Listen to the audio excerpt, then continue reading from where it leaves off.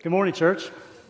Ooh, it works. Yes, that's right. I had to hold a mic, and I felt like I was like this on first service. So, because I tell people, it's a little nerve-wracking when you come to preach at your home church. I was telling my brother, I said, now when you go to a church out in the middle of somewhere, nowhere, wherever, and you're preaching, and it goes well, that's great. But if it doesn't go well, I said, see you later. Won't see you again. But anyway, but here, if I don't go well, if it doesn't do well today, man, that's on me, not the Lord. And so, and then I have to see you the following Sunday, possibly. So anyway, but it's a joy to be with you guys. It really is. I'm always honored when Pastor Brooks asks me to come and step up and step into the pulpit and bring God's Word and encourage you guys. And I'm grateful for this church. You're so supportive of the ministries that we do at Georgia Baptist as I serve in the area of pastoral wellness. And currently now, Daphne's the volunteer campus missionary in the Savannah area for the BCMs. And so I still give oversight to some of those things here in Brunswick. And this church just prepared well over 100 gift baskets. Okay, you ladies, thank you so much, the mission group here, to give out to our university students during exam week.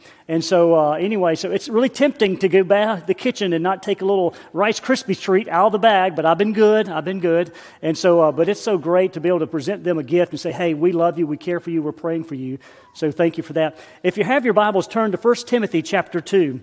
In 1 Timothy chapter 2, it's interesting as I was talking to Brother Brooks and Adam and them about where we need to go for Sunday. He's like, hey, just wherever the Lord leads you. And this message this morning out of 1 Timothy chapter 2, verses 1 through 4, this really came out of my time with a congregation on Sunday, last Sunday. Last Sunday, I had the privilege of being with a congregation. It was Baptist Church at Ebenezer. Matt Hines is the pastor there, and you may remember that church had a fire. In fact, they lost their sanctuary, and so the Lord is providing certainly, but continue to pray for them. And if God leads you, give to them any gifts of encouragement and certainly prayer and potentially resources. But as I was up there, I was so encouraged by the expression of faith around me, and they gathered in this temporary sanctuary that they were in. And then the message that Pastor Matt came and brought about keeping the main thing being the gospel, and the other main thing being the fellowship, the community, the koinonia that we express in love for one another as the body of Christ.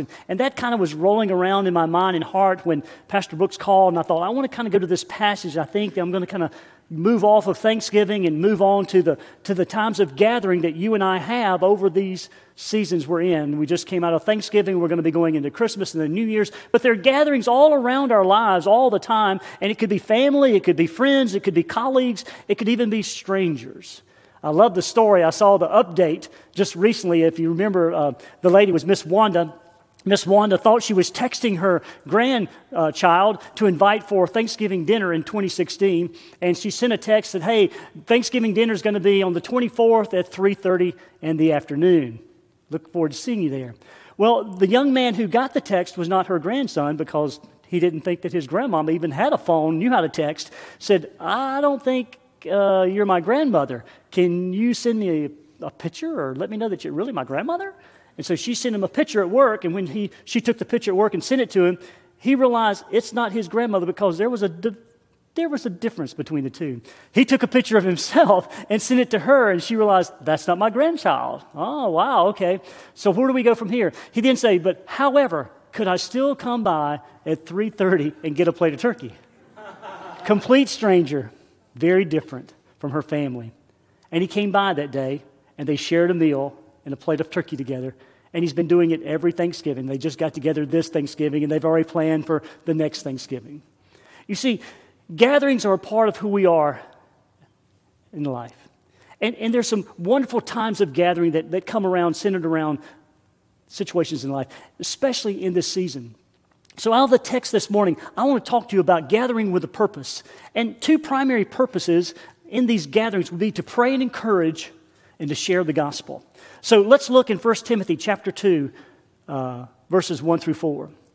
It says this, therefore, first of all, I exhort you that all supplications, prayers, intercessions, and giving of thanks be made for all men, for kings and all who are in authority, that we may lead a quiet and peaceable life in all godliness and reverence. Verse 3 tells us, for this is good and acceptable in the sight of God our Savior, who desire all men to be saved and come to the knowledge of the truth. Let's pray again. Father, thank you for your love and grace. And we've already prayed, we've already worshiped. And Lord, again, now we're bringing our hearts again to say, speak a fresh word to me and to us through your word by your Holy Spirit. God, thank you for this congregation. Thank you for this body of believers, this church that you've gathered. And thank you, Lord, for the leadership of the pastor and his staff and all who lean into the work of the gospel on this island and all around the world. So I pray, Father, a blessing on them. And Lord, speak to us a fresh word as we get into these gatherings, not only in this season, but throughout all of life. Lord, that we would pray and encourage and share the gospel. We ask all this in Jesus' name. Amen. Well, as I share with you this message, it's really great. I look at this passage. We're going to first talk about the element of prayer. I love the quote by Oswald Chambers. He said that prayer does not fit us for greater works. Prayer is the greater work.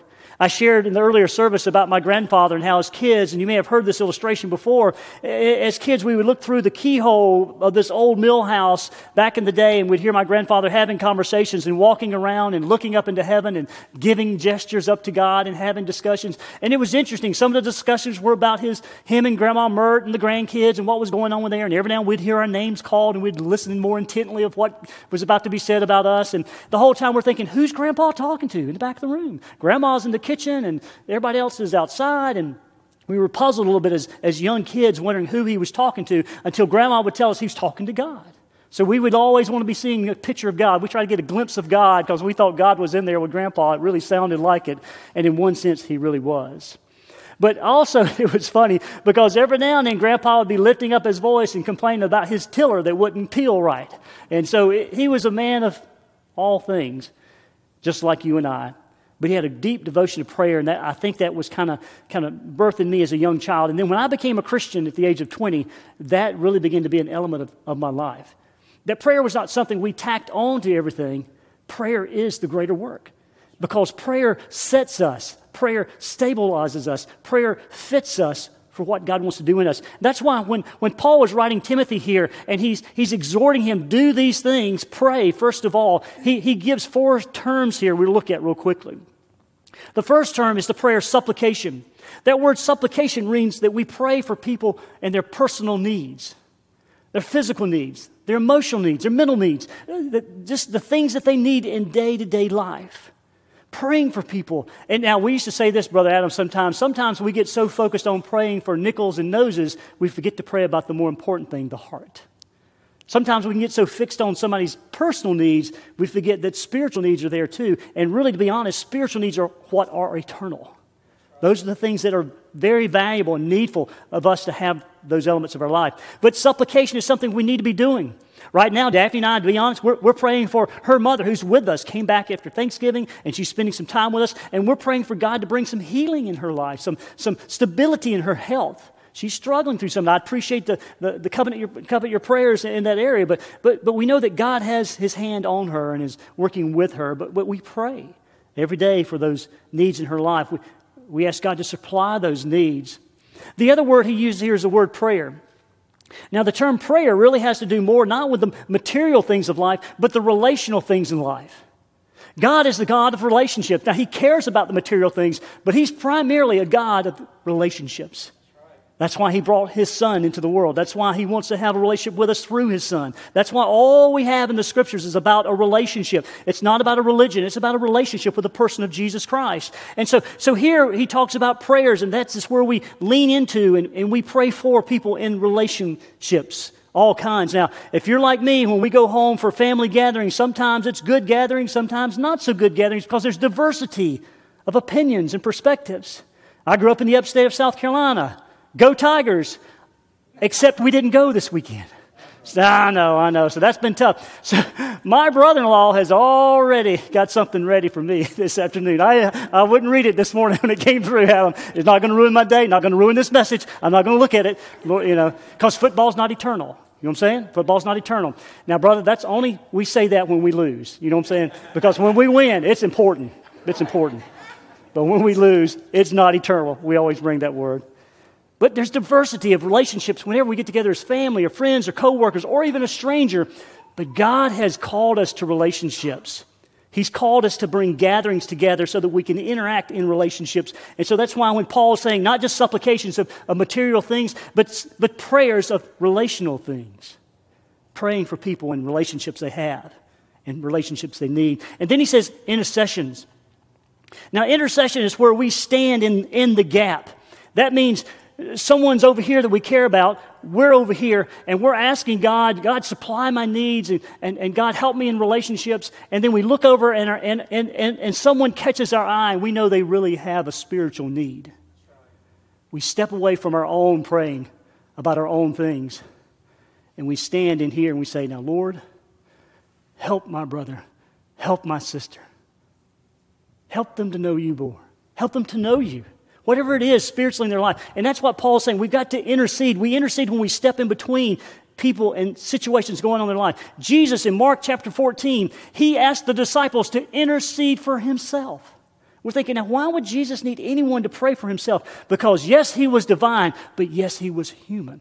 Amen. The humanity of him didn't falter, didn't sin, didn't fail, but the humanity of him cried out when he came to his disciples in that garden that day and said, watch and pray. I'm struggling. The humanity in me is struggling. He didn't say that verbally, but that's what was going on. He knew the Father's mission for his life. He knew the direction he was moving in his life. He was confident he was going to do that. But at the same time, the humanity within him was struggling with what was in front of him. And he asked the disciples, watch and pray. Remember what he said? The spirit's willing, but the flesh is weak. You see, sometimes, church, let's be honest, sometimes we're the one over here needing someone to step between us in a situation and pray. I don't care if you're the pastor or the worship leader or a staff member or a faithful congregational member or whoever you might be. There are times when you and I are over here and we're just in a place where we really can't go before the Lord. We can always go before the Lord. We have access through Christ. We have the Scriptures, the Holy Spirit. But sometimes, let's be honest, sometimes we're just so spiritually struggling or emotionally, relationally struggling, we need someone to step up and step in on our behalf. I'm grateful that right now as I'm preaching, it's just not on my praying. My wife is praying. My mother-in-law is praying. Pastor Brooks, after that first session, he's praying. I'm just telling you. Help him, Lord. Help him. People are praying, not for my success, but for the success of the Word of God in the gospel sake. That's what they're praying for you to hear a word from God. You see, he says we pray for people's personal needs. We pray for people's relational needs. We stand in the gap for those who need someone to encourage them through a tough time. And then we wrap it all together with a grateful heart, the giving of thanks, made for all men. That all men is a John 3:16, all. Whosoever, all. That's what Paul is including here. Not just men, though it's addressed to men, addressed to Timothy. It's everyone, all humanity. For kings and all who are in authority. It's interesting here because the Christians of the day in the first century, when Paul is telling Timothy to pray for all, and he's including the kings and he's including the authorities, you know what? The kings were not for Christianity. The authorities were not for Christianity. These were not their fans. And he said, pray for them as well. I tell people, and Adam, you know how this is. It's hard to pray for someone when your heart's not thankful for that person. It's tough. One of the roles I play with Georgia Baptist Mission Board is in the area of conflict management and conflict mediation. It's hard when people can't pray for one another because there's conflict in their life and to try to get them to a place where they're now thankful for someone they are in disagreement with. It's challenging. But he's saying pray for all of these people. And he names especially the kings, especially the authorities, especially those individuals who you're in a relationship with and you may gather with and you're in disagreement with. Pray that you find some means of thankfulness for that individual. As a believer, it should be easy for us to some degree, but it still can be challenging. We should seek that element of thanksgiving in our heart. We should develop that attitude of gratefulness when it comes to those things. I remember when we were over at my grandfather's house, oftentimes over the holidays, gathering as it was, there was always food, and man, you could smell the food and all these things always cooking in the kitchen and different things. And I remember they taught us a little prayer as a kid, and you may remember this. Some of you certainly wouldn't remember this because you're too young, but it's God is good, God is great. Let us thank Him for the food. By His hands we shall be fed. Give us, Lord, our daily bread. Amen. A very simplistic prayer. But that very little simplistic prayer began to store up in my heart as a child. And even though I didn't know anything of the Lord, didn't go to church until I came to know the Lord as I was 20 years old, that was all in there running. It was all in there running in my memory, in my thoughts.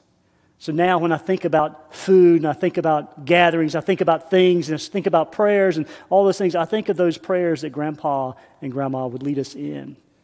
to have a thankful heart, regardless of what was going on in our personal lives, relational lives, our spiritual lives, that we were thankful. It's important to be thankful. That sets the tone for prayer when we come to the Lord in thanksgiving in our heart. And I tell you, I love what you said about the Advent candle of peace, because when there's peace in our heart, it's much easier to go before the Lord with thanksgiving in our heart. When there's turmoil and restlessness or whatever, unsettledness in our lives, it's difficult. That's why we look to the King, the Prince of Peace, to bring peace in our lives, to help us have that thankful heart. So as we look at this passage, as Paul is telling Timothy, and I think it's speaking to me, and I hope it's encouraging you, in the sense that the first element of this gathering is that we have our focus on praying for one another, sharing with one another. It's important that we do that. The next part we find in verse 4.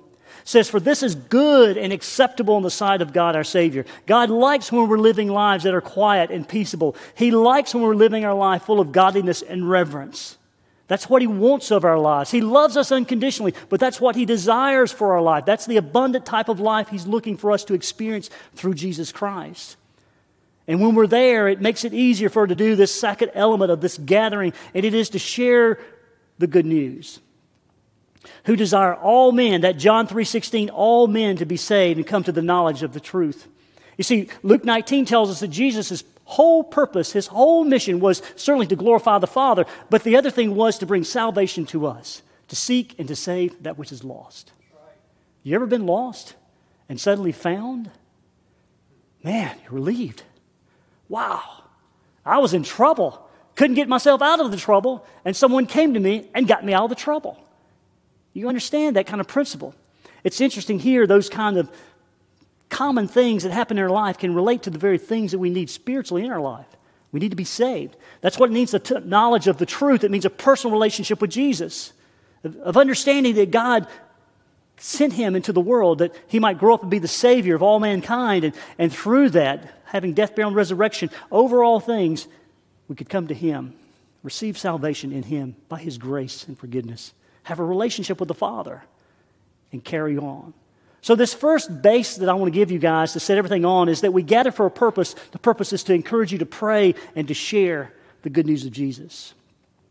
Now I want to give you a few mechanical parts of this thing. As maybe Brooks used to say, put handles on it. I don't know if I put the same great handles that he does. He does a fabulous job with the scriptures with that. But I want to share some things with you. One is, first of all, why do we share this gospel? Now we know we're supposed to share biblically. It's a mandate. But why do I really share? You know what motivates me to share? It is compassion for those who don't know Jesus. Because there was a time for 20 years of my life I lived without Jesus. I knew what living without Jesus was like in my life. I had some good times, some bad times, but overall there was a deep missing in my life because I didn't have Christ. And as a result, sometimes I was spiritually blind to the things that I needed. Now, I don't know if you guys wear glasses or contacts or you've had the surgeries, or some of you may even have some sight impairments, but if you've never known a blind person or you've never lost your sight, sometimes it's hard to understand. We're talking about spiritual blindness, what blindness does to us. I shared in the first service that I was a kid growing up in the foothills of the Carolinas. Now, you played football, or you played basketball, or you played baseball. Well, I was even smaller than now, if you can imagine that, and I was a tiny little guy growing up, so football was not my sport. Hey, let's try baseball. Hand-eye coordination. Baseball was not my sport. So you know what that meant? Basketball, here I come. So I was in the 5th grade going to try out for the basketball team. Now, I could dribble the basketball. I just could not move with the basketball. That's a problem. You've got to move with the basketball. Then I felt like I could shoot pretty good, so a young lady who lived next to us, it's funny, on one side of my house was a friend named Byron. Byron in the 5th, 6th grade was over 6 foot. Byron was living in a different world when it came to basketball. Could not achieve that. On the other side was a young lady named Kim Basinger. Not the actress, the athlete. Kim lived next to me, and Kim every day was outside, doom, doom, doom, whoosh, doom, doom, doom, whoosh, doom, doom, doom. Never missed a shot. Went to University of Texas, All-American. Coached at Houston University. Now she's a big lawyer and all this stuff. So she had this fabulous basketball career. So I remember going, I said, Can you teach me how to shoot? She said, yeah, we can do that. So she was teaching me how to shoot free throws. She said, because what you got to tell the people right off the bat is you cannot dribble, but you can shoot free throws. Let them know your strength in the game. I said, all right.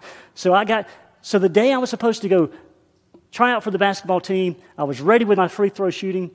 That morning, I got into a little dust-up with my buddies in the area. We were throwing rocks and dirt clods and all this stuff, goofing off, and I got hit right in the left eye. Boom. I told them it's just like the cartoons, if you remember growing up. It was small, went whoop, and that was exactly what I saw. And then I literally, as Jesus is my witness, saw the stars. And then I went out. It was just, knocked me cold. Well, they drugged me back to the house. They took me to the doctor and cleaned up my eye, and I had this big patch. Have you ever tried to shoot a three-fold with one eye closed? For some reason, my perfect free throws were going to the right, to the right, to the right. Needless to say, I went into wrestling. But anyway, so we left the ball, sticking ball sports. I say that it was interesting.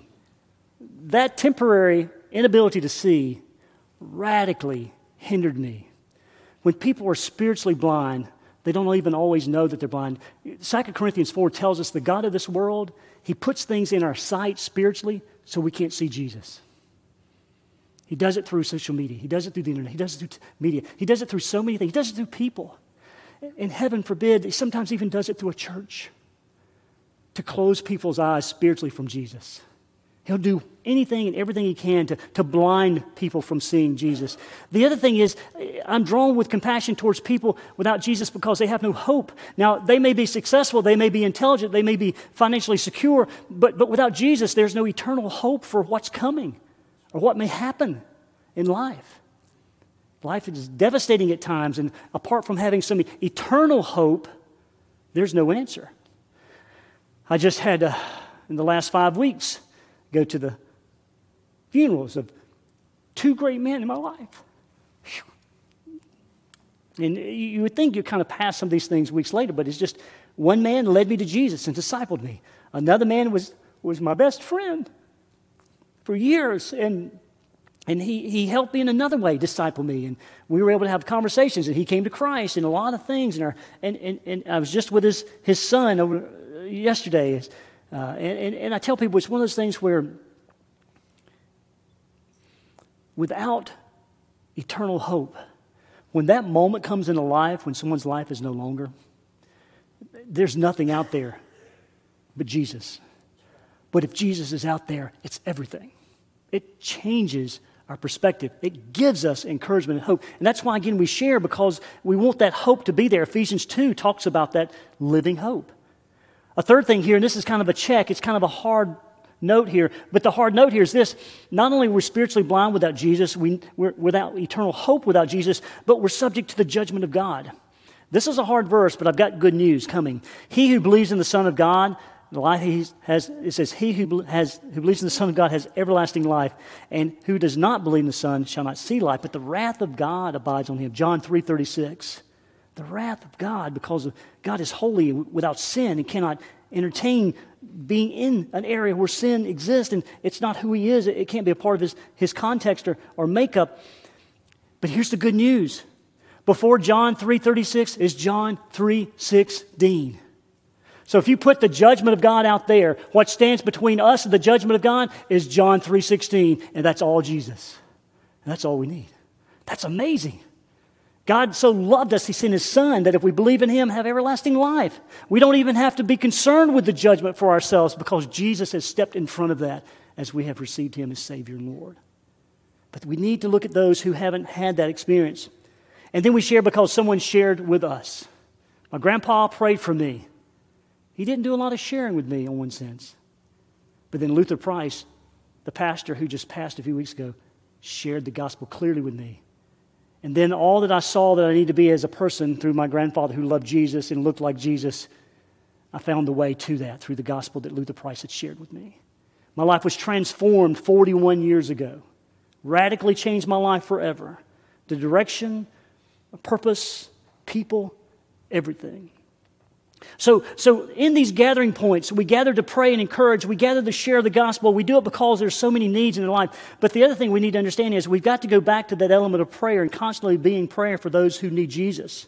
We pray for those people's hearts. I love in Luke chapter 8, it's got the story, the parable of the sower. And the parable of the sower, we know it says that it talks about a sower went out and he sowed his seed. Now, the seed is the gospel, the good news of Jesus Christ. And the gospel, the good news about Jesus, is perfect because Jesus is perfect. That's good news. The concerning news is the gospel is seeded into ground that's imperfect. Ground is always imperfect.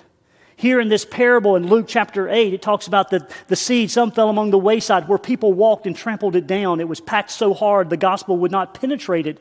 Not that it wasn't capable, but that ground was not receptive. You see, we have to receive Christ. He doesn't force himself into our life. It's an element of us receiving his grace according to his sovereign purpose in our lives. We receive those things. Wayside won't receive it. Rocks won't receive it. There's so many rocks, it doesn't allow the seed to get in to really ground itself and grow.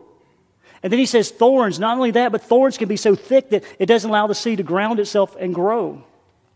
But then in the parable of Luke 8, it says there's good ground. And good ground may yield 100-fold. That means for everyone who receives Christ, there's going to be this multiplication occur. Now, I'm not the greatest anything, and I'm okay with that. God loves me. My wife loves me. God has blessed me. I'm good with that. But I'm told that just because I have a relationship with Christ and I'm willing to share that gospel, that there's going to be multiplication out of my life. Fruits are going to come out of my life. Ministry is going to happen.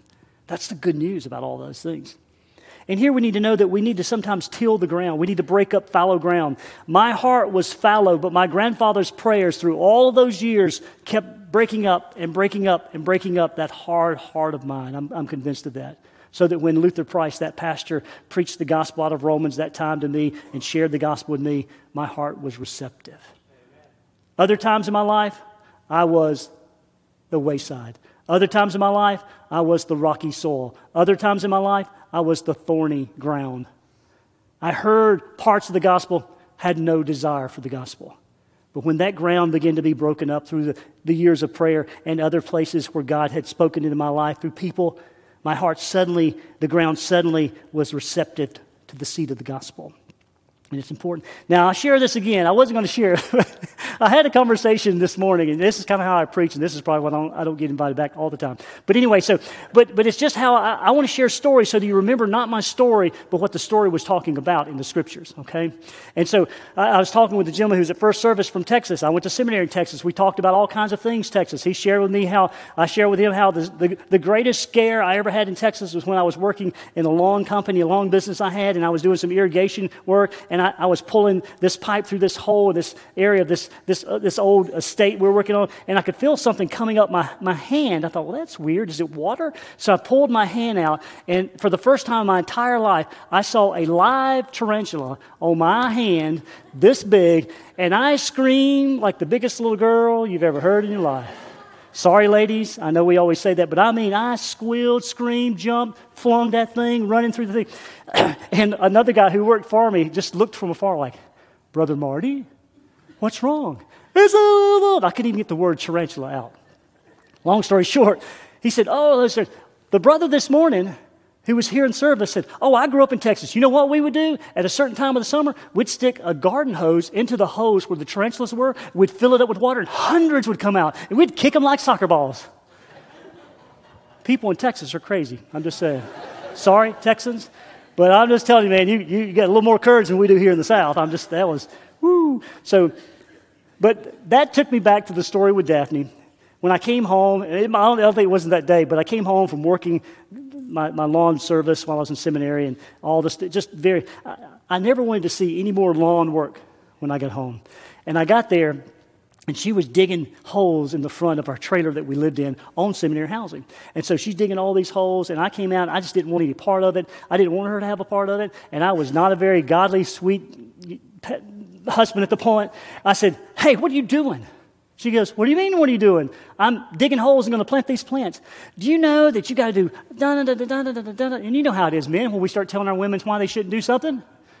And we should know better because they're going to do it anyway. But anyway, but I gave her all these reasons why not to, and they were all my reasons because I didn't want to. I wasn't doing good. My wife, I guess it was just a couple years being married, and it was the years we've been at seminary, and life has been a little tough. I think is the proverbial straw broke the camel's back. If you know my wife, Sweet Daphne, she's sweet, loves Jesus, the most compassionate person in the world. She had a pickaxe. She was digging through this old hard shell stuff. She goes, face to face. Don't limit me. When I turned to look and see if my buddy Don was having my back, Don was nowhere to be in sight. He was gone. He had left the building.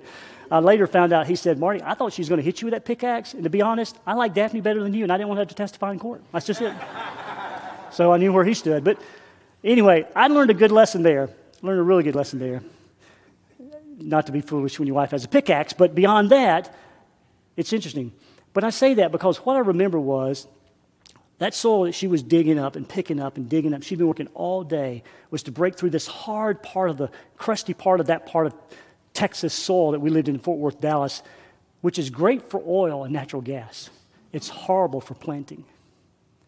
You see, all of us have different kinds of soil. All of us need our hearts to be broken up so the gospel can come in and seed itself and grow us into what Christ wants us to be. The great hope is that God has prepared all of you as gardeners. All of you have special skills. You have special relationships, God-given talents to break up fallow ground in people's lives. And it may be only you that can do that. And that's the difference. That's why we gather with a purpose. We gather to pray, encourage. We gather to share the gospel. We do what it takes to make sure that when we're sharing, that we're doing that cultivating of that ground so that it would receive the gospel. So as you're out sharing over these holidays and at work and at school or at the soccer game or wherever you are and having relationships and spending time with people, make sure that as you see believers gathering, that you pray for one another's boldness to share the gospel. We pray for one another's opportunities to go share the gospel. And you pray for clarity as people share the gospel. You see, it's great to have conversations, but it's most important to talk about Jesus. At the end of the day, whatever conversations happen, hopefully it settles back in to the gospel, the good news, that God loves us with an everlasting love, full of mercy and grace, has sent us Jesus to stand in front of judgment because he loves us, to bring us into a relationship that transforms our life. You see, you're going to have so many opportunities over this season of holidays that's in front of us. You've already had some just recently. Take those gatherings as opportunities to pray and encourage and share the gospel. Father, thank you for your love and goodness and grace. Thank you for your grace in my life, the times when I've been so foolish with my words and actions and behaviors. But Lord, in all of that, God, your sovereign love and grace reigns because we do try to submit ourselves to you and to the sake of the gospel. So, Father, I pray that as we come to this time, if there's decisions that need to be made in our hearts, that we would think about, first of all, relationship with you through Jesus. That's where it begins. God, we think about living our lives obediently through your word and Holy Spirit.